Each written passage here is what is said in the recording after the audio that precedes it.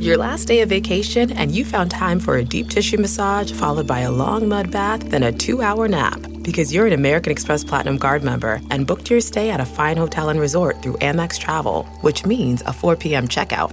And those relaxing vacation vibes can keep going at the airport in the Centurion Lounge. Just a splash. Before you board the plane, back to reality. That's the powerful backing of American Express. See how to elevate your travel experiences at americanexpress.com/withAmex. Terms apply.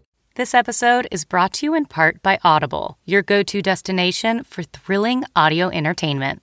Whether you're looking for a hair-raising experience to enjoy while you're on the move or eager to dive into sinister and shocking tales, Audible has an exclusive collection of thrillers from best-selling authors that will keep you on the edge of your seat, like The Guest List by Lucy Foley. Experience stories like never before, where every chilling detail is brought to life by captivating sound design. Plus, as an Audible member, choose one title a month to make yours forever. And now, new members can try Audible free for 30 days. Just visit audible.com/WonderyPod or text WonderyPod to 500-500. That's audible.com/WonderyPod or text WonderyPod to 500-500. Welcome to the Nerdist Podcast. I am your host, your ghost host. Moi,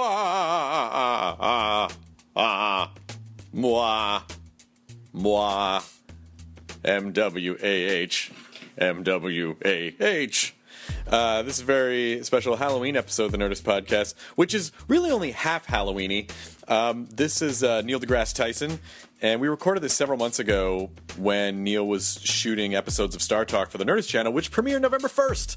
Nerdist Channel weekly show, Star Talk Radio, now a video show. Some of the shows are in studio, some of the shows are live. The first one is a live show with astronaut Mike Massimino. It's at the Bell House might be in Brooklyn, but also Kristen Shaw's on that episode, and I believe... who else? Oh, Hodgman, I believe, is on the episode, too. So it's an amazing, amazing episode. So check it out, youtube.com/Nerdist. Then click subscribe so you can see Dr. Tyson and Star Talk every week. Because he's smart. He's pretty dang smart. And he's a badass. So that is that business. And then what I'm going to tack on at the end of this episode that you have the option of listening to or not is Liam Lynch was on the podcast a few episodes ago, and he said he had this amazing ghost story. He was like, I've got to come back and tell this ghost story. And I said, okay, we'll do it for Halloween. So that's what he's done. Liam has told this ghost story and sent us the file. It's about 20 minutes long. So you have the option of listening to it at the end if you want to celebrate the Halloween spirit, which you should, because it's the greatest fucking holiday ever. And I'm bummed that it's over tomorrow. But I'm going to enjoy my Halloween burrito. See? I'm going to take my own advice. They're not just words that happen at the end of the podcast. Pumpkin spice. Thank you, Chloe. Yes, I'm going to enjoy my pumpkin spice burrito and all these insane Japanese Kit Kat flavors that we've got. I bought so many crazy Japanese Kit Kats, like blueberry cheesecake and strawberry nut roll, and I kind of made that one up. But there's a lot. Pumpkin pudding is one. Green tea Kit Kats. Oh, Japan, you are so far beyond us in Kit Kat technology and so many other technologies. Let's get it together, America. Let's get it together. Because people are coming here from other countries and taking Kit Kat jobs away from hard-working Americans. America! Sorry, I don't know what just happened. That's my Halloween costume. That's my Halloween costume this year. It's a guy that just says, it's an audio costume. Thank you, Chloe. I appreciate that. What did you say last night when we were talking on the podcast? You're like, I wasn't even born when blah, blah, blah. Oh, what was the Maximum Overdrive or some... Oh, yeah, I think I referenced... Maximum Overdrive. I referenced... And I'm like, well, I don't know what that is. And then I looked it up, and it turned out that movie came out 2 years before I was born. Okay, you know what? Yeah. Go to your room. No Xbox for a week. But, I mean, Chris... Oh, gross! Gross! Way out of bounds. Really? Yes. Really? I'm going to hire a referee just to blow a whistle at comments like that. Oh, that is horrifying and perfect for Halloween. Happy Creepy Ween, everyone. Mwah. Mwah. Creepy Ween. Now entering Nerdist.com.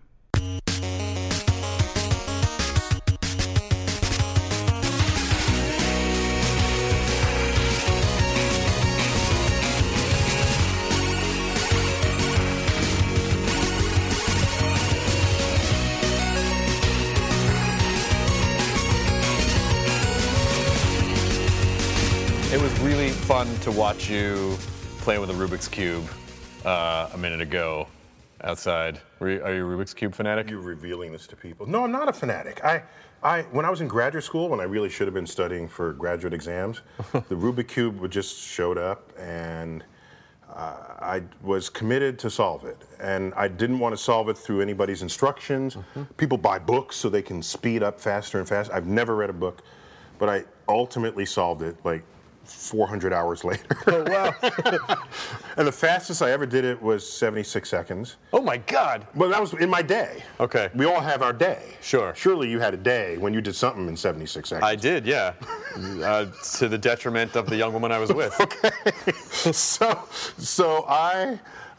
But now it just showed up. I mean, I did it once on Jon Stewart.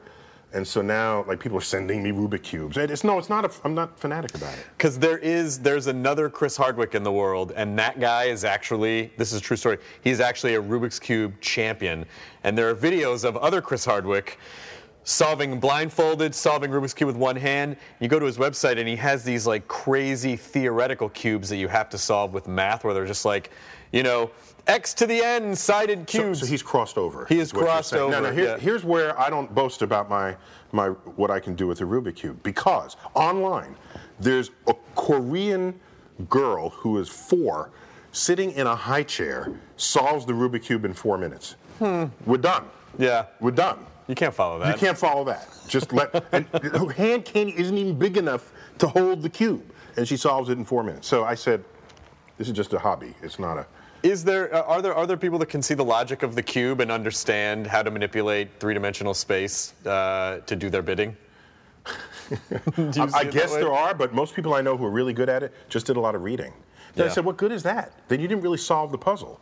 You found the recipe to solve the puzzle. The first time I solved it, I had wedged all the pieces out and put them back together. You can pull them back. And some people say, well, you didn't solve it. I go, it's a different kind of problem solving. And I was hoping you wouldn't say you remove the stickers.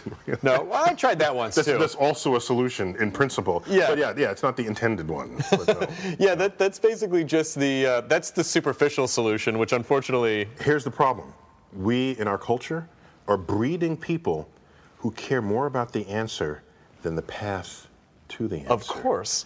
So that we say, solve this, they just pull out the stickers, look, it is solved, but they actually have no meaningful solution path to get there. Right. Because we don't promote pathways, only the right answer. And this is a problem, a deep shortcoming of our educational because system. we're impatient. We're impatient, and we are addicted to convenience. Yeah, I'd rather. Okay, you're impatient, but the day you actually have to solve something, what do? You're up. Nothing. You're stumped. What you need to do is, when you're looking at a black hole, you just need to rearrange the stickers on it. That's the lesson that's learned here. I just need to rearrange. Okay, here's the problem with these planets. You just need to move the stickers around. No. Here it is. No. It's because we also are a multiple choice society. Right. And I figured this out. My sister. I said, let's go out to lunch. Where do you want to go? You know her reply was, what are my choices? And I'm thinking, invent something out of your head. Come up with something on your own. Because we only get multiple choices. And you're about to fall into a black hole. What do? Our brain is saying, well, what are my choices? When maybe the actual answer is a pathway not imagined by the person who gave you the choices to begin with. Maybe you're cleverer than they are. Interesting. So if you're ever in that lifeboat and there's only food for 4, but there's 6 people, do you eat the other 2? Do you throw them overboard? Usually you're given a set of choices. My reply to that is, I'm cleverer than the person who set up those choices. I might find another way to create a net, gather fish, so we don't have to eat the other 2 people on the lifeboat. Sure. There could be solutions you haven't thought of. What if one of them looks delicious? Had you thought about? I hadn't considered that factor. Yes. Okay. Yeah, I think, but there's also a problem with having, people think they want choices, but then it's stressful when you have too many choices. Yeah, like we just renovated and I had to choose the color paint for the walls. It's like there should not be that many choices. You can have any. You went TARDIS blue, right? TARDIS blue. That's the only color that's acceptable. That's a nice blue. It is a nice blue. It's a deep blue. That's a cool blue. It's a good blue. TARDIS blue. Yep, it's been all over the universe. It's a little dark for a room, though, I think. All right, so on the outside of your TARDIS. Which you paint the doorway TARDIS blue. That would work. But then inside is your laboratory. Right. Yeah. So we're on the set of Star Talk right now, the video version of Star Talk, and I'm super excited. You've been wrangling some great talent on the show as well. Well, I think it's, we've had Morgan Freeman, we've had Whoopi Goldberg, we've had who else we had? We've had. Give me some names. Alan Rickman? Alan Rickman, thank you. We had Dr. Ruth. Yep. Yes. Dr. Ruth! Dr. Ruth! You had Dr. Ruth. Yes. She must be in her... She was in this chair yesterday. Oh, my God. Yes. Was she standing on it? She's wee. She's I a didn't wee know lady. if she was standing or sitting. There's no, she's a tiny lady. She's actually quite candid about her height. She's 4'7", in case you were wondering. Yes. It's a few inches shorter than average, but she's a mighty mo, and it was great. And we talked about, what do you think we talked about? Space sex? Yes, that's right. I'm guessing. She said that if she ever went into space, and I said, do you want to have like sex in 0G? She said, yeah, like why not? And I said, okay, we can send you there. And she said, oh, plus, if you get permission from your wife, I'll take you with me. So it was oh my God, you were propositioned by Dr. Ruth. I was so propositioned by Dr. Ruth. Can I tell you, I think that sleeping with Dr. Ruth is not even like cheating. Like, no one could get upset about that. They'd be like, well, of course you have to sleep with her. It's Dr. Ruth. I mean, she's 84. Like, she's... Right. I mean, you might learn a few things, You might learn, especially from her. What have two people ever done with sex that she doesn't know about, right? So she's got the... Listen, all I'm saying is you both study black holes. Another interesting... I don't know how to back out of that. That was one step too filthy. But Alan Rickman was on. Alan Rickman. I assume you did not talk about space sex with Alan Rickman. How did you... Do you know Alan? I got people who know people, and I know people, so we got people. What, you don't have people? I have some people, but I don't have Alan Rickman people. And I got Alan Rickman. I got people. What did you guys talk about? Well, so yeah, I mean, he's an actor, right? Yeah. And he has some interesting science fiction roles. Sure. He was in Galaxy Quest. One of the best. Wasn't that a crazy movie? And the fact that it's a comedy and still one of the best sci-fi movies of all time. Right. So he's in there, and I got his sort of reaction to that. Got him to chat a little bit about the magic of Harry Potter. He hadn't heard the Arthur C. Clarke edict about magic. Recite it, please. I don't know it. Yes, you do know it. I don't know the Arthur. I will take away your credentials. Oh, man. Arthur C. Clarke on magic. Any sufficiently advanced technology is indistinguishable from magic. Yes, okay, I do know that. Should I believe him? I'm sorry. I did know that, actually. Okay. I did know that. Which is always an interesting point to me when you Did anyone get crushed by the wall? Did anyone die? All right, good. We're still rolling, right? Yeah, we're still rolling. Let's just do a pickup. Keep going. That was magic. We were just talking about magic. Yeah. But when you start getting into the idea of mythology and religion and science, and then go, well, how do you explain this? It's like, well, maybe we just haven't figured out how to explain it yet. So of course it looks like magic now. Exactly. People always need and want the ready-made explanation. I think most people are uncomfortable with ignorance or uncertainty, whereas you cannot be a research scientist unless you, in fact, embrace it. Mm-hmm. Because in the end, you learn to love the questions themselves, because not all answers are in arm's reach. So do you feel like you... Either now or perhaps ever. So do you feel like you don't know anything still? I am impressed with what I don't know. Oh, that's a good way to put it. Keeps me going every day. I loved your quote about, which I believe I saw on Reddit, about stupid... You read it on Reddit. Read it on Reddit, about stupid design, about embracing stupid, Oh, well, yeah, I mean, I'm in a few places commenting on it. But what I said was that science is a philosophy of discovery, and intelligent design is a philosophy of ignorance. Mm-hmm. It takes something we don't understand, and then you start saying, well, there's a higher intelligence. Well, you didn't really explain it. What you're saying is, I don't understand it, so here's this ready-made explanation that I'm going to apply every time I don't understand something. Right. And so I gave evidence of cases where all the world is not intelligent. I mean, it's kind of really stupid, actually. Yeah. Like my favorite example is like, what's going on between our legs? Yeah. You got this like sewage system mixed with an entertainment complex. You know, it's like no engineer would have designed that at all. Okay. So other things, you know, you got tsunamis and earthquakes and hurricanes and tornadoes, and Earth wants to kill us. Yeah. People say, oh, Earth is a haven for like, no, it's not. No. 70% of the places I drop you butt naked on Earth, you're dead 15 minutes later. We create environments for us to thrive in, and we adjust the thermostat so it's within a 3-degree temperature, and we say, oh, isn't Earth perfect for us? No.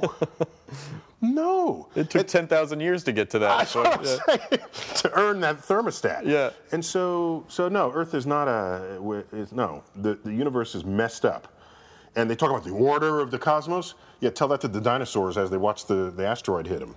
Yeah, the order of their death. Yeah. They and 70% of all the species of life on Earth at that time went extinct. Well, I love the idea. I've always said that the human body is a bad design. That it's like, and this is a gross example, but I use like, the fact that we have to wipe our asses is a bad design. Like that's inefficient. I have a worse design. Yeah. Okay. I don't mind wiping my ass. Okay. What I mind is I breathe, eat, and drink through the same hole in my body. Guaranteeing, because this is a species property, guaranteeing that some percent of humans will choke to death every single year. Right. Now, that's an easy problem to solve. Dolphins eat and breathe through 2 different holes in their body. No dolphin ever choked on a ham sandwich trying to breathe. No. And at an all-you-can-eat salad bar, like a dolphin, you can't compete with them because people have to stop to breathe. They're just breathing and eating at the same time. There it is. Never take one to like a Sizzler. You'll go broke. We could die. So some other things. So for example, we live 80 years, but in 8 weeks of no food, you're dead. In 8 days of no water, you're dead. 8 minutes of no air, you're dead. Yet we live 80 years.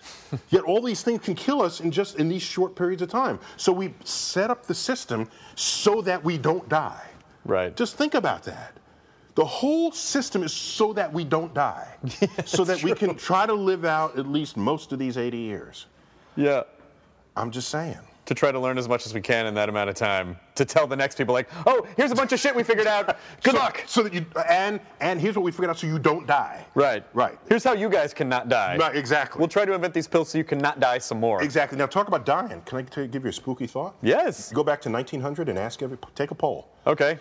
Hey everyone, here we are back in 1900. Sure looks great. What are you most afraid of dying from? And people gave a list. And it was like famine, tuberculosis, what else? Jack the Ripper. So that list did not include killer asteroids. No. It didn't include viruses. It didn't include so many things today we would list that we fear for our lives. And so that leaves you wondering, in the year 2100, what would that list look like? Oh, God. What could be the causes of death in that century that we have yet to even dream of? And they'll look back and say, oh, how quaint, they were afraid of asteroids. We just have our little defense system here. That's not even a problem. What they don't know about is this. Right. So I stay awake at night wondering, what could kill me that I've yet to dream of? Oh, that's so mind-bendy. And that's mind-bendy and horrifying at the same time. That's the best kind of mind-bend. The kind that keeps you, I stay awake at night. And I want everyone else to stay awake at night too, trying to resolve this. These are the unknown unknowns. How important, because obviously the episode of the TV show that I'm going to put this in is all about science. Science rocks. Science rocks.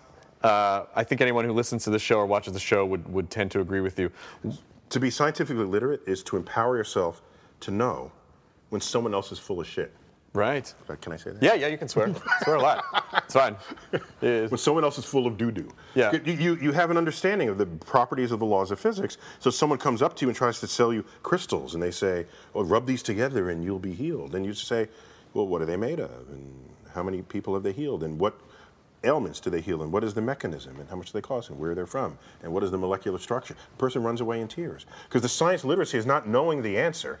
You might know the answer, but that's not what's fundamental. What's fundamental is the capacity to inquire about what is true and what is not in this world. Mm-hmm. And that is the empowerment, the power of inquiry. Do you feel like we have to fully understand something to believe it? No. Dark matter, for example, we don't understand that worth a damn. But we measure it. We measure the effect. If you can measure it, it's a contender. Okay. It's something you must reckon. And there's a famous quote by Logan Clendenning who said, "No science achieves maturity without first developing a system of measurement." Oh, yes. And think about that. Look at how immature, for example, the field of psychology is, especially clinical psychology. There's no system of measurement. Yeah, how are you going to measure someone's depression? Maybe, is it 0 to 10? I mean, they just never had the systems of measurement. And so now we have whole hospitals filled with mental patients.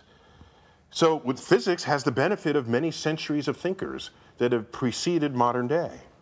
So yeah, I can tell you within a second what time the sun is going to rise tomorrow, when you're going to have an eclipse, and when the moon changes phases, and even the trajectory of that asteroid that could have our name on it. I have the power to do that.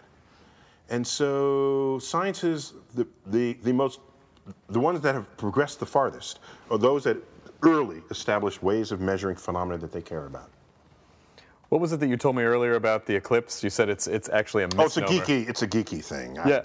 But it's stupidly, it's a fun geeky thing, though. Okay. So it crosses the fun threshold. This is the fun threshold. Okay. Because I said, oh, look, you just eclipsed, I made some comparison to you eclipsing someone, and you said, well, technically. Yeah. So an eclipse is one object passing into the shadow of another object. Okay. That's an eclipse.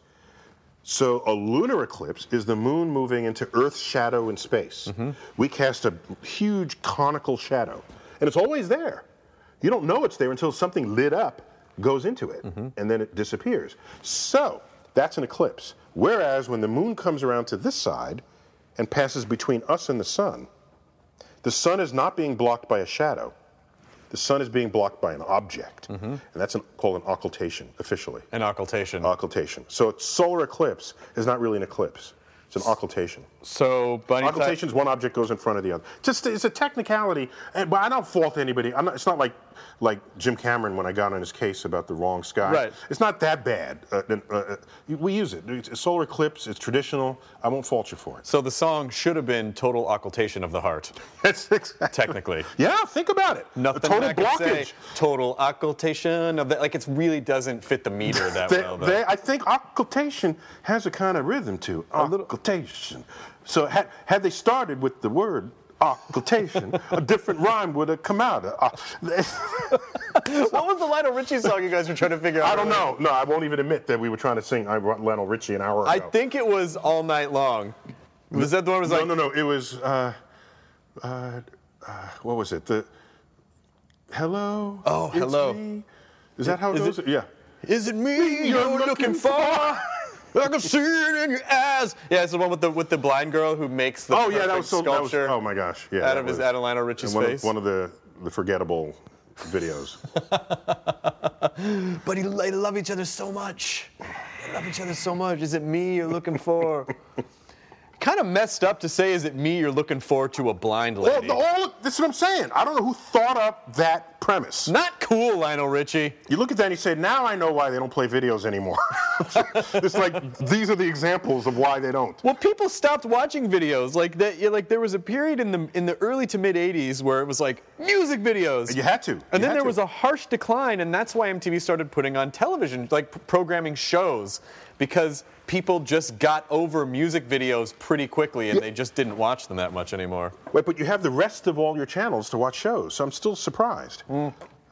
No, the music video shows were the lowest rated shows on television at the time. And that's why they started doing game shows and programming and all contests and stuff, was because people actually stopped watching music videos in the mid 80s. It's weird that some switch got turned to make that happen. I guess when you first see that, like, a place where music videos are aggregated, you go, what an amazing idea. And then after a while you're like, these are the same 10. How many times can I be surprised? You know what music videos did? It completely changed the natural edit length of what you're accustomed to seeing. If you look at videos, if you look at 1980 video, there are long 2-minute cuts in that video. 1 minute. Now it's 3 seconds at most. Seconds. Well, our attention spans, do you think we could ever go back, or do you think attention spans are just ruined forever? I think it's ruined forever. I think it is. Now you can't look at something because we're visually stimulated. That's what feeds us. And so, what do? Do you ever stare at the same thing for a minute? No, you're looking around like this. So I think it is a property of the fact that you get a lot of information quickly in one glance. And then I'm done. Let me get another glance. Yeah. And so the video version of that is have a cut, the 3-second cut. Yeah. Yeah. How long do you have to look at Paula Abdul's butt? Okay? You get 3-second view, you go on to the next shot. Yeah. Or Madonna. I mean, it's there. Actually, for me, it's 76 seconds. Oh, you typed that? Yeah, 76 seconds. In as much as you kind of have. Did you actually use that word? What? In as much? Is that? No, I tweeted. Insofar as. I tweeted recently about words that just have too many words in them. In as much. Nevertheless. Nevertheless. In as much. Yeah. Yeah. There's a bunch of words like this, and what concerns me is the poor word "a lot." People say, that's 2 words, damn it. No, come on.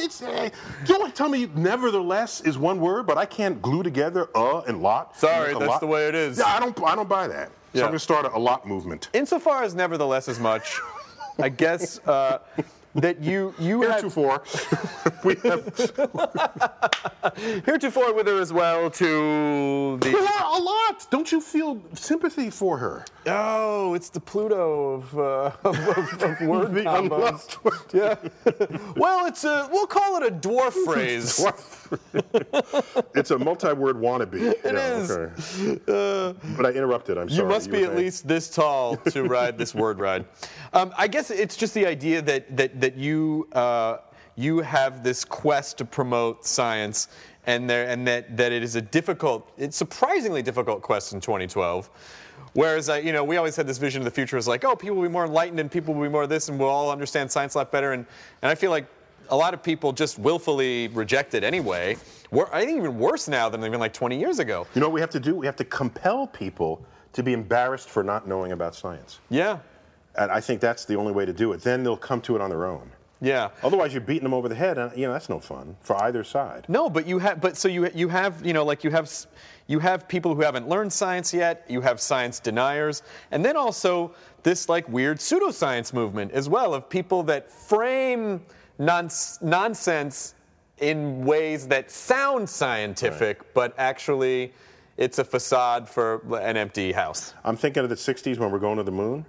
It was hard for someone to rise up with a strong pseudoscience posture back then because science, technology, and engineering was delivering to you in the pages of the daily papers the fruits and benefits of being scientifically literate. Mm-hmm. You had no place to stand back then. Yeah. It was writ large on the headlines. And now, what headline, are there any science headlines? I guess there are. The particle accelerator in Europe, but it's not here, right? Right. So, is there anything else? No, it's bad economy headlines every day. So I say, let's go to Mars, or go to stop that asteroid headed our way, or let's go hang out on the moon. That mining story about asteroids, that took some headlines. That was a very interesting. The idea of basically. Of shifting to a culture of space miners, where we locate all of these asteroids. Here we are killing each other because your left butt cheek is over a reservoir of oil, or some kind of that rare oil did metal. not come from my body, by the way. That was there when I sat down. I just want to be clear about that. The iron drop, the iron deposit. I was already there. So you get this, and what are we doing here? I'd be embarrassed If an alien landed, they say, hey, where are you getting your resources? Well, we're killing each other over this line in the sand because we dig it out of the earth. Yeah. Well, how are you getting your energy? We're digging that out of the earth, too. I'd be embarrassed. I say, alien, give us another 100 years. Maybe we'll figure this one out. Don't you get it from the sun? How about the minerals and the asteroids? How about asteroids? You know why you get minerals in asteroids? Asteroids are fragments of planets that never stayed whole. They want to become a planet in the early solar system. They're molten. They're gaseous first and then perhaps molten. When you're molten, heavy things fall to the middle. Light things float. Then you freeze. You freeze it out. Okay. Freeze meaning it solidifies. Sure. So now it already did the filtering for you. It already did the sifting. So now another body comes in, smashes it, and I have chunks of asteroid that are hewn from the core of a planet that never made it. And it's got all the heaviest ingredients there. You got your iron, which we got here in plenty, but all the rest of the heavy elements are concentrated there. Iridium, platinum, gold, osmium, tungsten, all these precious metals that we use in industry and in the military. It's all there. They're chunks of rocks sitting out there waiting to be kissed. That are flying by the Earth. Flying by the Earth. And we're still, excuse me, I got to pull this out of the ground. I can't begin to tell you how primitive that activity is. How far off do you think we are from space mining? A zillion years. No. Ah, crap. No. 50 years maybe. Okay. Yeah. I was in the airport the other day, and there was the guy in front of me in the security line. It was the weirdest thing I've ever heard at a security line, where everyone's taking all their laptops out, and he puts a bunch of stuff into the bin, and then he says to the TSA officer, "I just want to let you guys know I have a lot of tungsten here," and and it was weird, A, that he pointed it out, B, that he thought that they would think anything of it, and C, why does someone carry a lot of tungsten around? What is the purpose of carrying tungsten around? Well, tungsten has a very high melting point, so that's why it's the filament of choice in light bulbs. Okay. Yeah. But why would this guy have a bunch of tungsten just I'm not loose? authorized to say. Oh, all right. Oh. Phew. Dead. Tungsten's cool. No, I once carried a meteorite through security, and I thought, should I declare it in advance? And I did this coincidentally on the anniversary of September 11th, 2002, in Dulles Airport outside of Washington. I have a meteorite. I have a 15-pound meteorite. It's in a box. And I thought, do I call in advance and prepare? Then I thought that would call too much attention to it, then they get spooked. So I said, I'll just go up there with the meteorite. I mean, it probably just looks like a rock that you bought at a museum, like at a store, right? No? No. This is a metallic meteorite, which would be opaque to X-rays. Oh. This is a blob thing that they cannot see through going through the air. So I just put it there, walk through, and they said, excuse me, what's in this box? I said, oh, it's just a meteorite. I said, it was as cool as could be. And then one person recognized me. Said, hey, you're the guy from the museum with the space? And I said, yeah. Oh, that's cool. And they all crowded around and looked at the meteorite and they touched it. And so it was a scene, but I got it through. When they all touch it, you go, you're all mutants now. Yeah, I didn't say you shouldn't. You're not supposed to touch that.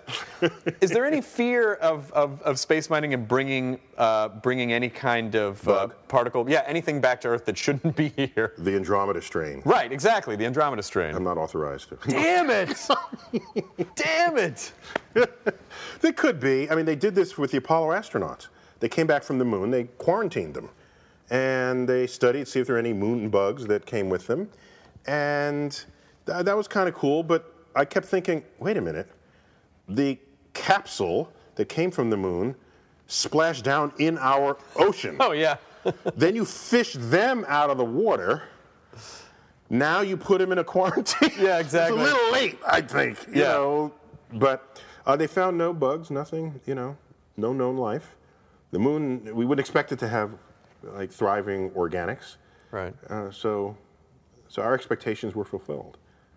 It'd be pretty amazing to. I was also this website IO9 just recently had an article about how Stuff about me shows up there every now and then. maybe you pop up there a little bit Every from now time and to then time. it shows a hey. Yeah, you're very popular. I don't know if you know this or not, but you're No, very I don't popular. think about it. I just try to do my thing. Yeah, but IO9 had a story about, yes, Star Trek did inspire a lot of things that became a reality in terms of communicators and whatnot, and inspired a generation of people.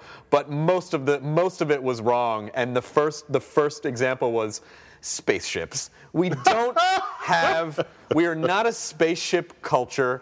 Example number one. There's no spaceship. way to travel from point A to distant point B.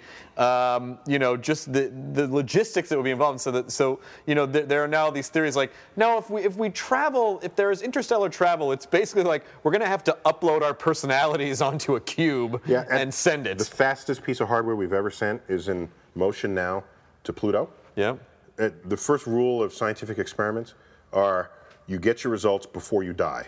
Okay, so Pluto is very far away. I have my colleagues that are working on Pluto. Yeah. It's their whole suite of launch vehicles where it would get there in 2030, 2040. They said, no, give me your biggest engines. But now you have to make the payload small. So the big engines propel something small. So it was small craft, big engines. It passed the moon in like 6 hours. I mean, the thing was booking. Oh my gosh. It was hauling. And so it'll get to Pluto in 3 years now. 3 years? Well, 3 years from now. Yeah, it was launched about 5 years ago. Yeah. What are some of the best images that we have of Pluto so far? The Hubble telescope was getting the best ones, but as this thing gets closer, it'll get better and better and better. So, but it's still this. It has a big contrast between light and dark. So it's still a mystery. I mean, is it? And just so you know, I'm on you. I'm ahead of you. Don't at the end of it say, so does that mean Pluto should still be a planet? No, I wouldn't dare. We covered this the last time you were on. That's what I'm saying. We covered this the last time you were on. But is there anything, as we get better, higher resolution images of planets in our solar system, or even data from distant stars, are we still discovering shocking things about these bodies, or is it sort of confirming or within the neighborhood of things we thought we understood? We have some expectations. Let me tell you the biggest shocker of them all. We go look for planets that don't orbit our sun, exoplanets, and we say, okay, we have our solar system. We must be representative of all solar systems. I mean, why not? It's actually called the Copernican principle. All right. Noting that you're not special. Okay, that's the. What a great way to tell someone their kid's not special. He's the Copernican principle. It's the Copernican principle. Yes. Oh, that sounds fancy. Yes. Your chances are you're average. All right. But it's true. The Earth is not the biggest or the smallest planet. The sun is not the hottest. It's not the coldest. It's not the biggest. It's not the smallest. We're the porridge Goldilocks. We're in a suburban arm in the galaxy, in an ordinary galaxy. Yeah. With nothing special. Okay, so we go to look for other solar systems, other star systems, and what we find are big Jupiters orbiting really close to the host star. We had come up with theories of the formation of star systems that would sort of look like ours. Sure. If we are some metric of what is in the cosmos. And so the planets were in all places that we could not understand. We had to invent a whole new theory of star formation and star system formation to account for that. Is that exciting to a group of scientists when they go, holy crap, we get to come up with this whole new... Yes! We are seduced by ignorance. Because therein are the places where new ideas can thrive. We're called to it. And is that what we need to be instilling into people, is the idea of discovering new ideas instead of clinging to old, No, because ones? New ideas are rare. You have to have them embrace the quest. Okay. Because that quest doesn't always land on a new idea, but the quest will always be interesting. Because you learn ways to not do things. Sure. That's the famous quote from Thomas Edison. I'll mess it up if I try to get it exactly, but it was something like, he tried all these different materials to figure out what he should use for the filament of his Edison light bulb. Finally lands on tungsten. Can I take a guess to make up for the Arthur C. Clarke one? It was something to the effect of, I didn't fail 99 times. I learned 99 ways to not make a light bulb. Was it something like that? It was. We'll give you B+. Okay, good. At least I proved that I was in the neighborhood. You're in the hood. Okay, what was in the geek hood? What was the actual quote? No, it was close to that. It was whatever was the number. Yeah. They said, "Don't you feel bad about all this time you wasted just to find tungsten?" he says, no, I didn't waste the time. I found, 99 ways to not, I find 99 objects that do 99. But a bitch ain't one? Nobody? Really? Just, I'm the only Sorry. 99 elements that will not work in a light bulb. So that's the slow way to get to the result. Usually you need sort of a theory of understanding so that you can be pre-selective. Yeah. You don't want to just randomly go through the lab. I mean, I love the idea of Edison too, and I just because I think some people have a sense of like he wasn't just one guy working by himself, and he had a team of people, a huge that were constantly huge, almost like an artist colony of scientists. Yes, exactly. And they were under his guidance, and he had certain ideas, and he had the funding, and he paid their salaries. So, but yeah. I mean, maybe Steve Jobs today was like that. I tried to make that comparison to Steve Jobs to Edison, and someone's like, "You're full of shit." And I'm like, no. He didn't design the iPhone. He hired the right people to carry out his vision. Correct. He had a vision, and he put the architects in place. So why they're saying they don't like your analogy? I don't know. I don't know, because some people. So slap them. And go on to the next person. Neil, if I took the time to slap everyone online that I wanted to slap, I would be in the slapping business, and I would have to give up everything else that I do, because there's no shortage of people you want to slap online. And I don't even know how someone in your position who probably gets, as much as you have supporters, you also probably have violent detractors who want to tell you how wrong and awful of a person you are when you just say something very simply that you have discovered. And I don't know how do you emotionally. Here's how I get around that. I hardly ever express an opinion. That's good. No, think about that. And so I'll give you an example, a perfect example. I am quoted as saying, God is an ever-receding pocket of scientific ignorance. Okay? Mm-hmm. Dude, somebody put that on a T-shirt. Signed Neil deGrasse Tyson. Yeah. Now that sounds audacious, right? Just getting out there in the ring. But that's incomplete. That's not actually the full thing that I said. I said, if God is the frontier of what we yet understand in the universe to you, then God is an ever-receding pocket of scientific ignorance. Oh, okay. Okay? There's not an opinion in that sentence. That is an if-then statement. A conditional clause. A conditional clause.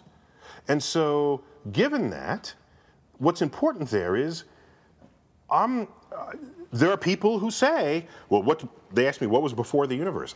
I don't know. Well, that was God. They say, well, what is dark matter? I say, I don't know. Well, that's the Spirit of God. So they're jumping into the sort of the God of the gaps mode. And I say, if that's what God is to you, then God is a ever-receding pocket of scientific ignorance. And so if you take only half that quote, it looks like I'm handing you my opinion. Right. But in fact, with the if-then clause, it is true no matter what. And what it does is, you cannot then argue with me, because that's not a me statement. It's a logically constructed sentence, and you might have issues with the sentence, but you can't have issues with me. That's the point here. Yeah. So I hardly ever express opinions. That's really interesting. I'll give you another one. I have a book that just came out recently about space exploration. Uh-huh. And people say, I'm on a hobby horse trying to get people interested in space. No.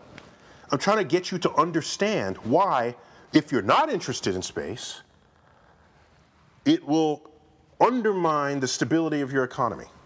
And then I present that argument.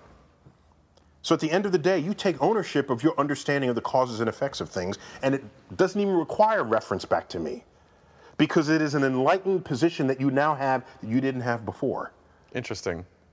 So that's why I don't get attacked. I really don't. Good. It sounds like you get attacked all the time. Constantly. I don't get attacked because as an educator, it's not about me. It's never about me. It's about the knowledge and wisdom of the natural world, and how your knowledge and wisdom of that can empower you to make decisions that you take ownership of. So I'm duty-bound as a scientist and as an educator to share this information with you. What you do with it after that in a free society, that's your business. I don't lobby Congress. I don't lead marches. I don't give speeches at rallies, because that implies you want people to do what you do and to say what you say. I never care about that. All I want people to do is be enlightened. And then they vote for whoever the hell they want. Yeah. And in a free society, well, you have the right to do that. I don't talk to members. I get invited in, but I don't seek to influence members of Congress, because they're duly elected from some base of voters. Why should I do an end run on the wishes of those voters? And then, so suppose I even influence that member of Congress. Then 2 years later, they voted out, someone else comes. I got to go back and influence another one? Isn't it more efficient to enlighten the electorate in the first place? Because they're there every 2 years. So for me, the goal is a smarter country. For me, the goal is people who can think for themselves. How do we achieve that? I guess if we knew that, it wouldn't be a problem. Right. Well, you think for yourself not by telling them what to think, but by training them how to think. Sure. Yeah, well, we certainly don't. I mean, if you look at the education system, a lot of it doesn't really train kids how to think necessarily. It's like, here's... Not at all. It's like, here's the lesson plan, learn it, you test it on it, there it is. Yeah, I mean, I know that when I was younger, and I'd be in like English class or whatever, and they'd say, well, like for instance, conditional, well, this is a conditional clause. And I go, okay, I guess that's a conditional clause. And it wasn't until I went to high school and studied Latin that I went back and then I really understood, oh, this is why these things are the way they are, and that's what that means, and that's... Now you take ownership of the knowledge. Yeah, exactly, and and you kind of feel like, oh, I get it now, rather than just, I'm regurgitating a bunch of shit I heard. Right. That's the difference between...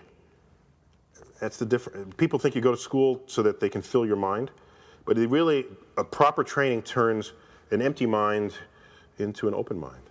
But as much as people are addicted to comfort, and I think holding on to old ideas, I think there's such a Addicted to comfort, I like that. They are addicted to comfort. Do you hear the contrast between the British and the French? Have you ever heard that one? No. It's the British spend money on comforts, but that same money, when spent by the French, is spent on pleasures. And if you look at the two cultures, there it is. Yeah. You know. The British, he's got the cigar and the sherry and the comfortable chair. In France, they have the wine, the food, the debauchery. Yeah.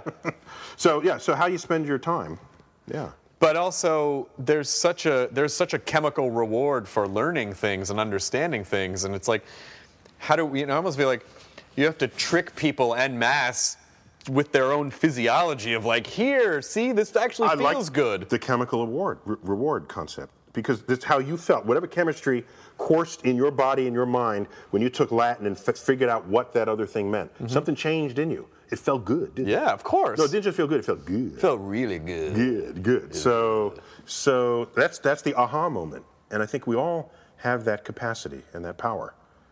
And so as the educator, I try to seek to instill an aha moment in whoever will listen. But sometimes you can create something that they are drawn to, and then you don't have to beat them over the head. That's the kind of electorate I want. And that electorate will ensure that tomorrow is a more advanced state of the nation than today. Yeah. It will become their prime directive. Well, when some states are talking about, teaching like intelligent design, or is it? Well, education is local. Education is a local thing. Education is not stipulated in the Constitution, and whatever's not stipulated there is under control of the states. So states control education. The government cannot tell you what to teach in your schools. They can advise it, but they can't tell you. They can't force it, and they don't. So yeah, some school districts will teach whatever they want.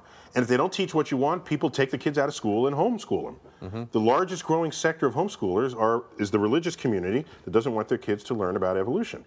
That's the largest growing sector of homeschoolers. So yeah, you can go in there and try to argue it and scream. I'm just saying, let's just offer what being scientifically literate can do for you, and let people recognize that on their own.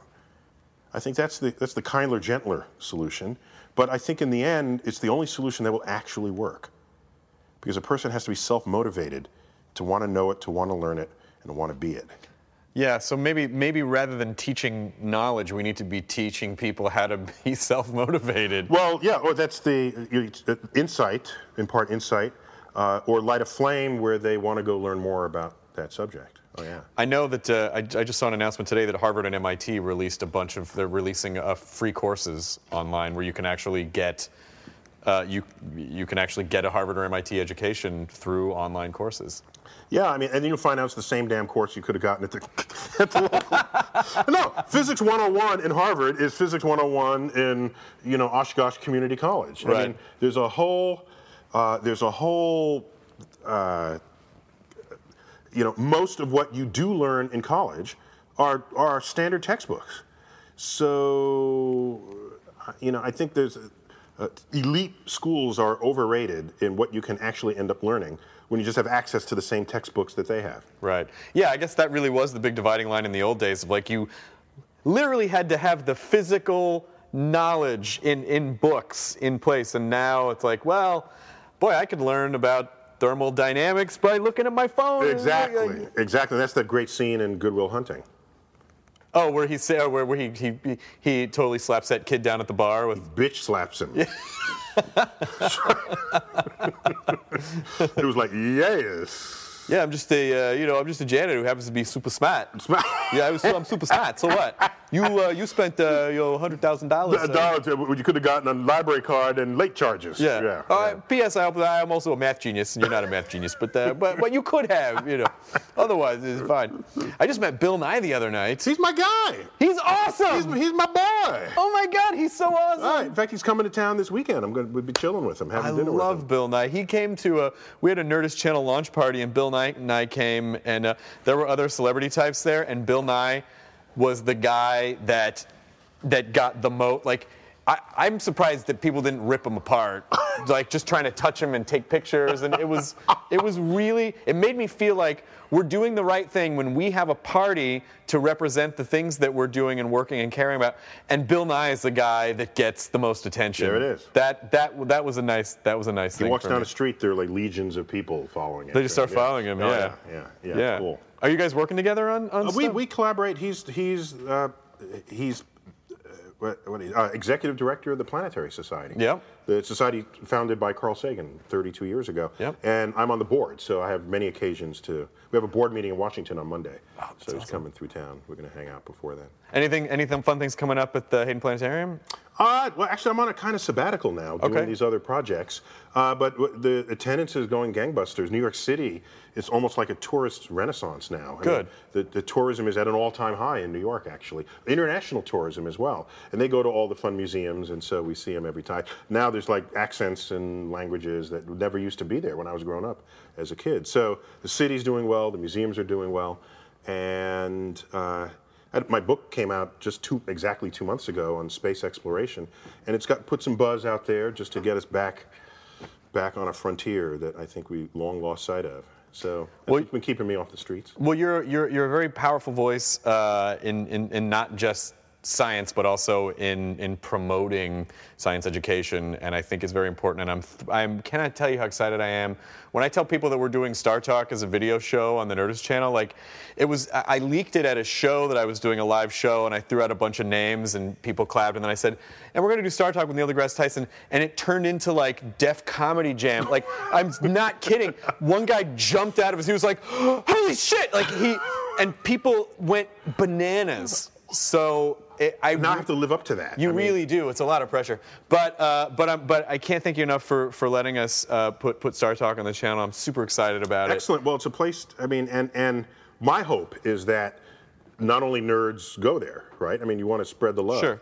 And nerds we already know who we are, sure, and who we hang out with, and who to recite decimals of pi to. So the real impact will be others recognizing that this is a cool place to be, in a cool state of mind, and a cool outlook on life, the universe, and everything. Well, to that I say, 214-159-2653-589-793-238-627-933-7510502-209-714-8-207-8-1-640-628-629-936-286-089-8-628-03482-534-21-170-679-8-214-8-065-2. I think that's all I know. 7. Shit!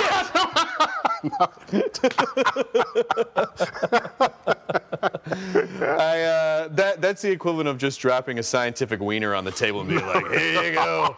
But yes, I'm a big fan of pie. Excellent. If it wasn't apparent. But to you, I say, enjoy your burrito, which is what we say at the end of our podcasts. Okay. Yeah. You know what? It basically means enjoy the process.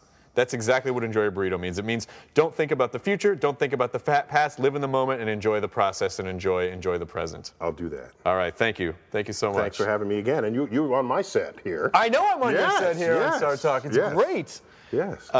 And I'm just bummed that I don't live in New York, so I can't come hang out at more of your tapings. I'll be hitting LA often, so I'm gonna pop by uninvited. Please do as much as you want. You're doing Cosmos, right? Yes, Cosmos. Oh yeah, it's another we got time to talk about that. It's not coming out until 2014. Okay. So we got time. Okay, great. We're talk about it scripting again. now, and it's an honor and a privilege to fill those shoes, or to occupy the shoes held by Carl Sagan to take Cosmos into the future, the 21st century reboot of that landmark television series. So 13 episodes, airing on Fox, by the way.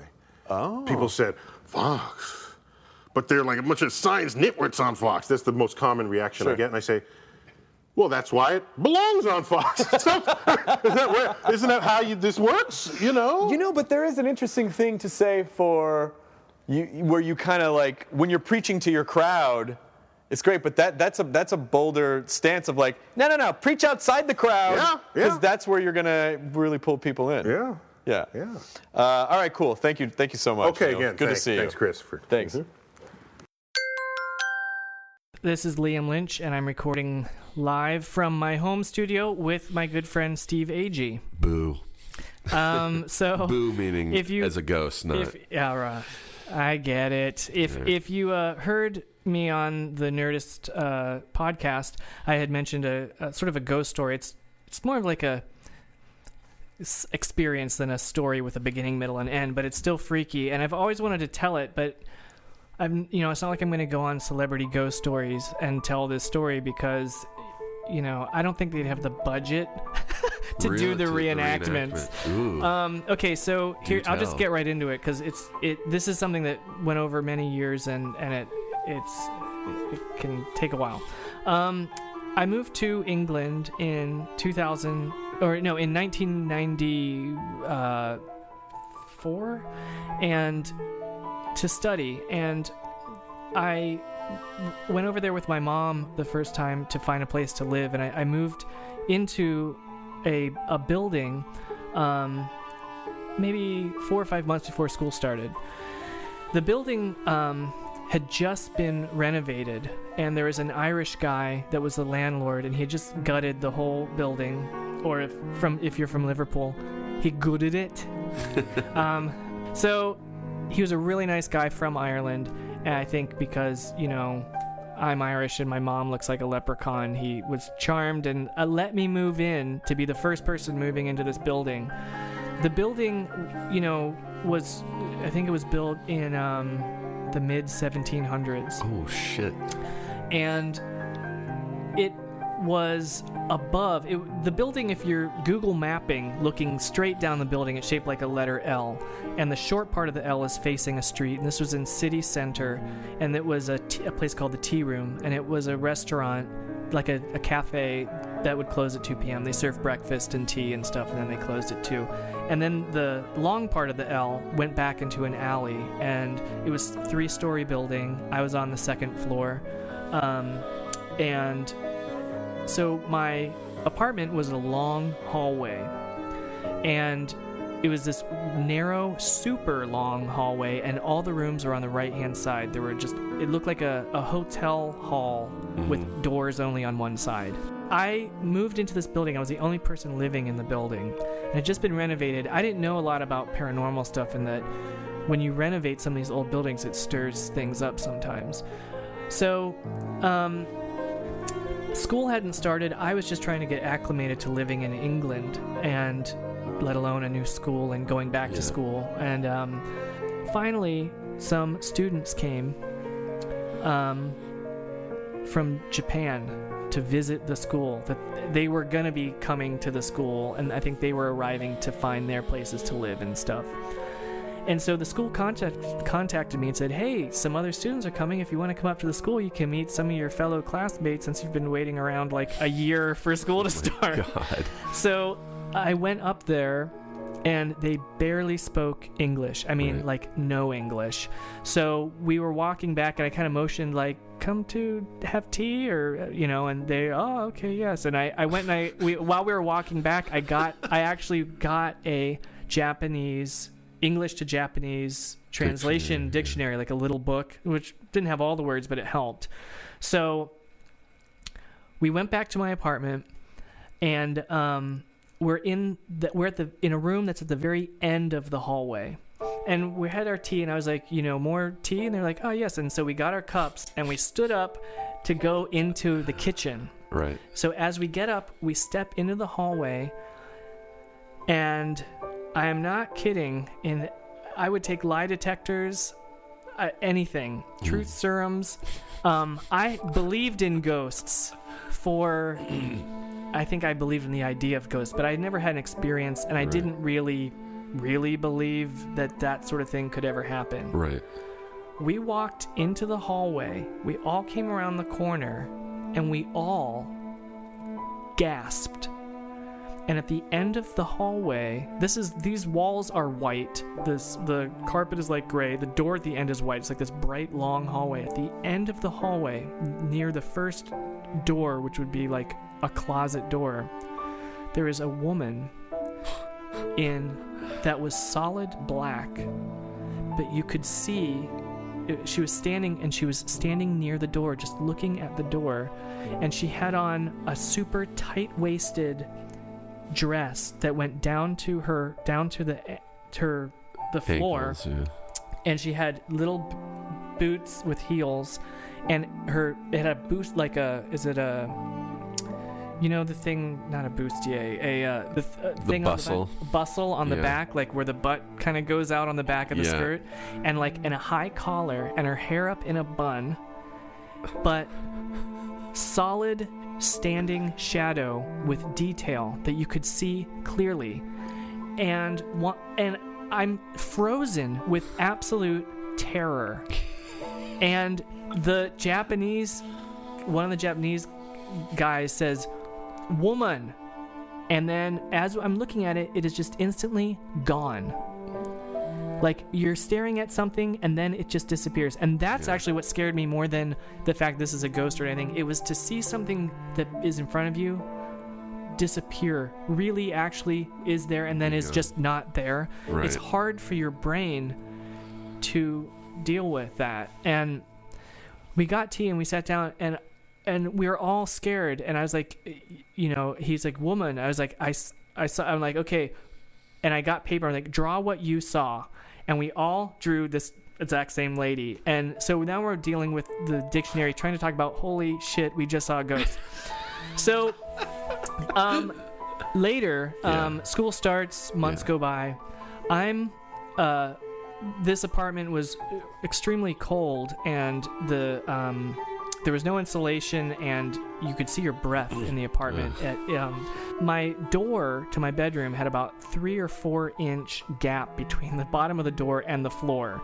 And so I would take a little space heater and put it in my bedroom, and I'd close the door, and I'd shove a towel under the door, and I'd heat up the room for a few hours before I was going to go to bed. And then I'd take the towel out, and I'd turn the heater off, and I'd go to bed.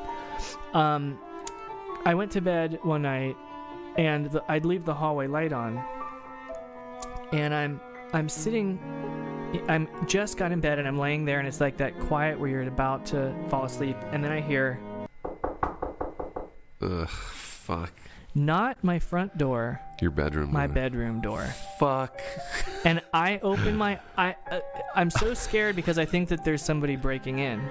But then I realized the front door never opened, and I'm on the second floor, and there's no way to get to my windows, and the windows you couldn't get in them from the outside, and my front door never opened, and your mind's racing, and then I hear again, Ugh. like a definite knuckle against the door moving in the frame. Yeah. And I look, and I'm like in bed, and I lean up, and I look over the end of my bed, and under the door, there's two black, like, things breaking the light of somebody standing right up against the door. And I'm just quiet, and I've never ever felt that level of terror. Like, it was terror. Yeah. So I laid there, and I just I literally pulled the blankets over my head and curled up, and I was awake all night with my head under the covers. Like, I'd pull the covers open just a little bit so I could get, like, breathe and, like, get some cool breaths of air, and then I put 8? in that. Yeah, I was 4. Like, did the knocking keep happening? No. And then I looked up, and the boots aren't there, and I'm like, is this going to happen the rest of the time living here? So maybe a month later, it happens again. The way this building was, I'd go in a side door on the side of this cafe, and I'd go down a long hall. There's a staircase. You'd go up the staircase at the end, and there was a landing. You go up and again, and then there's a landing, which was just the door to my apartment, right? And no other people. And then you'd go up and up again to another landing. There was a door, and then there was an apartment above me. Yeah. And I was still the only person living there. I got my friends from Norway. I brought them and said, hey, there's open apartments here. It's really nice. You should move in. So I had a friend of mine living upstairs in the apartment, and some Norwegian students living in the flat below mine. So this happened again I went to bed, a couple knocks on my door, feet standing there. Ugh. I'm just standing there. Dude, what the fuck? Terrorized. I didn't say anything to anybody.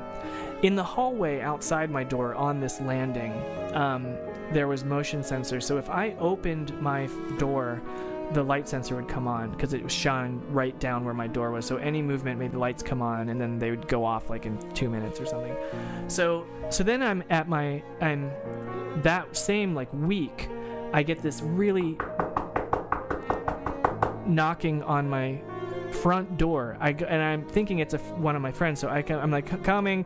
I'm like running down the hallway, and I go to the door, and the door's knocking as I'm approaching it, and I feel it, and I open the handle, up, and it's just a dark stairwell, which means and I lean my head out to look, and the lights come on as soon as I lean my head out. So there's nobody there to make the lights go on. There's nobody there. It's impossible to step in that hallway without activating the lights. The knocking on the door happened numerous times and scared the hell out of me every time. So then I go down. So then one night this happens with the ghost outside my door. I wake up. I'm super scared. I go over to my bedroom window and I look down. And if you remember, like, the building being shaped like an L, and I'm down towards one end, I can look at the back of the cafe, and I can look through the windows of the cafe. And I'd eat breakfast there every morning. It was just like a tiny little, cafe place. So it's 3 a.m. I look out my back windows, and the ladies that work at the place, the ladies that work behind the counter are there. And they're just sitting in the dark cafe reading. What? At 3 a.m, and they have a little tiny light. What the fuck, dude? And I'm like, that scared me so bad because I just got scared by the ghost. And then I look out my window, and I look down into an alley, and I'm on the second floor, and I'm looking down to the first floor, corner, to my building. And the women are just sitting there in the middle of the night in a closed-up cafe with all the lights off, reading. So now I'm freaking out. I go down the next morning. I go down for breakfast, and they're there, and I didn't want to say anything. This is really bumming me out. What? Well, maybe you don't know. Oh, okay. Maybe you do know. I don't know. No, I haven't heard this story. Okay. I just think I know where the story is maybe going. not, though. So I play it off, and then next month I see them again, down, sitting up all night. I can't figure it out. So then I go down there and I say, hey, do you guys ever have any weird things go on down here? Like, ghost stuff? And they kind of look at each other and they're like, every night we put the chairs up on all the tables and we lock up. And when we come in the morning, the chairs are all down and in the corner. In the corner? Ugh. And she said, and yesterday we were down, the kitchen for this restaurant is in the basement. She said, yesterday we were both down in the kitchen getting ready and making food, and a man walked through the kitchen, and we thought he was a burglar, and so we ran after him and said, sir, and he walked around the corner, and I was walking behind him, and he walked right through the wall. He walked right into the wall. And she said, a couple times we've seen this man, and he comes, from like an area where there's just like a cooler or something, and he comes around the corner through the kitchen, makes a right, goes out into the hallway, and then there's a wall on the side, and he turns and goes right through into the wall. So, and I said, can I see where it was? So they take me down to the basement, and when you go into the basement, you realize that this building's from the 1700s. It feels old. And they show me this wall, and they're like, right here. He came right around here and walked right through this wall. And I was like, oh my God. So we're all freaking out about ghost stuff. So then months go by. I'm having the knocking on my front door. I go down to breakfast, and the guy, the Irishman that I rent the apartment from, he's the landlord, comes in. Hello, Liam. How are you doing? And he sits down. With me and eats breakfast with me. So then I look at him and I notice he has on a mason's ring.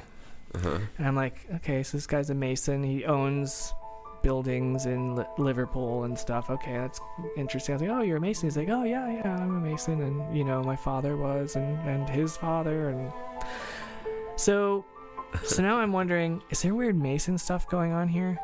So I nonchalantly asked ladies, this is a couple days later, I was up in the middle of the night and I looked down, I saw you guys were down here. I was like, what were you guys doing? You were both sitting there reading at like 3 a.m. And they look at each other and they're like, well, and then like they're like kind of quiet and they're like, the man that owns the building has the Masons meet here. It's a Mason meeting place. They meet in 3 a.m? They have all night secret meetings in the basement of this building. See, I thought you were going to say the women weren't really there. Oh, they were there. They were serving tea for all the Masons, but they're not allowed in the meeting. So they're sitting upstairs waiting in case those guys need any tea or anything. So I'm like, okay, that's weird. So then I talking to them about the ghosts, and I find out that this building used to be a hugely famous in Liverpool horror house. Nice. And but not like, because it was a port town. It was the richest port in all of England. Mm-hmm.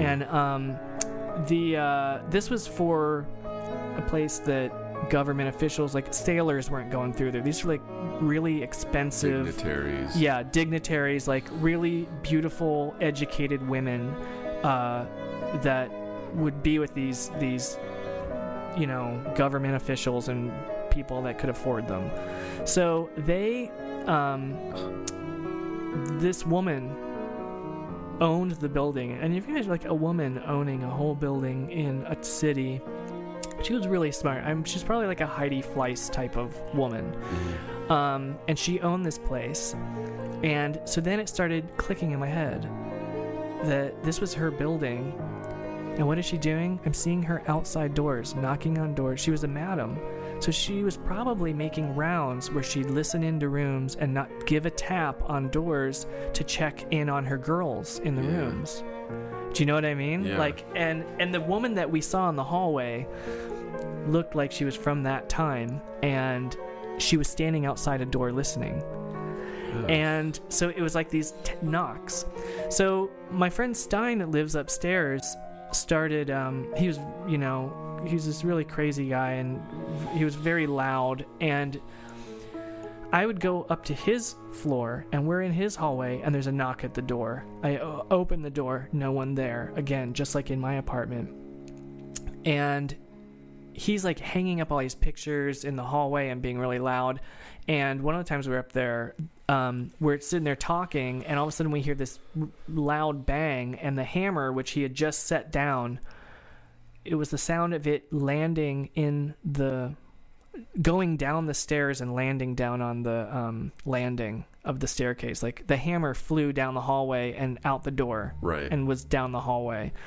Then he would come into his apartment and take off his shoes, and he was being really loud and playing music and stuff, and I actually went up to say, hey man, can you turn it down a little bit? And while I'm in his apartment, the door opens and I hear all this sound, and all of his shoes are out in the hall. Like, and I imagine that, I don't know this for a fact, but I imagine if they were kicking someone out, they'd probably grab the guy's boots and throw them out in the hall, because you have to go out to get your boots or something.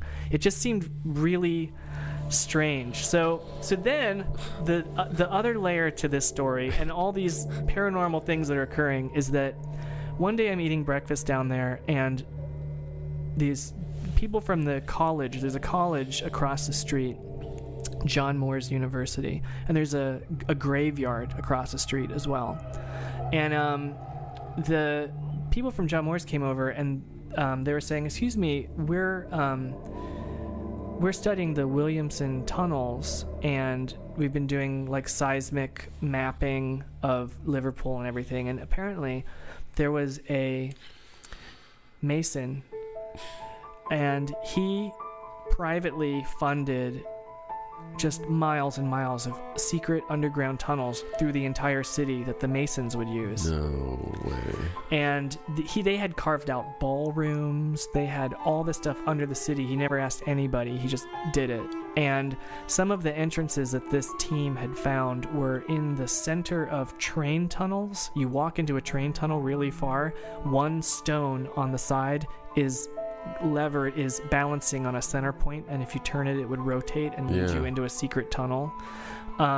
One of the entrances they found was in the graveyard across the street in one of the tombs. You could go into the tomb and slide back the tomb lid, and there were stairs going down. I mean, it's like video game shit. So they were like, a lot of the tunnels are filled in with rubble and debris, or the streets would collapse. And the guy said, one of the tunnels we believe leads to your basement. And we go down, I go down there with them. Fuck. It's the spot in the wall where the dude secret entrance. That was where the entrance was. Exactly where they saw the ghost go right through. So it basically ghost Masons still. And it was so that the Masons, without being seen, because they're all important men in the town, without being seen, could go to the whorehouse. So they were meeting in the basement of the whorehouse, using secret tunnels coming from all different areas of town, secretly moving under the streets, coming to the whorehouse, having their meetings in this basement, where they're still having them today. And that's amazing. Yeah, blew my brain out. So Literally. that's basically the story. But anything that has ghosts, whores, and secret tunnels, I'm in. I'm in. Yeah, me too. It's amazing. Yeah, it was definitely crazy. What was really crazy was this story happening over time and unraveling, with just constant getting the shit scared out of me by really paranormal things happening. I can't remember the woman's name right now, but when I learned what her name was, she came to the door, knocked on my bedroom door again, I actually talked to her and I said to her, I know this is your building. Thank you for I'm just staying here. Like, I know about you and I respect you. Like, I was like basically saying what I would say if the woman was in front of me. Please don't knock on my door. Yes, exactly. But I basically, it's rude. like, I talked to her and I could see her feet. She stayed outside my door the entire time I spoke. So she never said anything. I never heard her voice, but she was visual and she could definitely move and interact with solid objects because she was throwing shoes in the hall. She was knocking on doors, and I don't know why. She obviously came right through my front door without it needing to open. So, no thanks. So that's all, folks. Good night. Good job, Liam. Think about ghosts. Sleep well. Now leaving Nerdist.com. Enjoy your burrito. This episode is brought to you by the effortlessly scrumptious bite of Skinny Pop Popcorn. Imagine this: perfectly popped, endlessly delicious kernels, a symphony of just 3 simple ingredients: popcorn, sunflower oil, and a sprinkle of salt. No compromise, just pure snacking freedom. And hey, if you're up for a twist, dive into flavors like zesty white cheddar to sweet and salty kettle. Every bite's a delight, light and oh so tasty. Shop Skinny Pop now.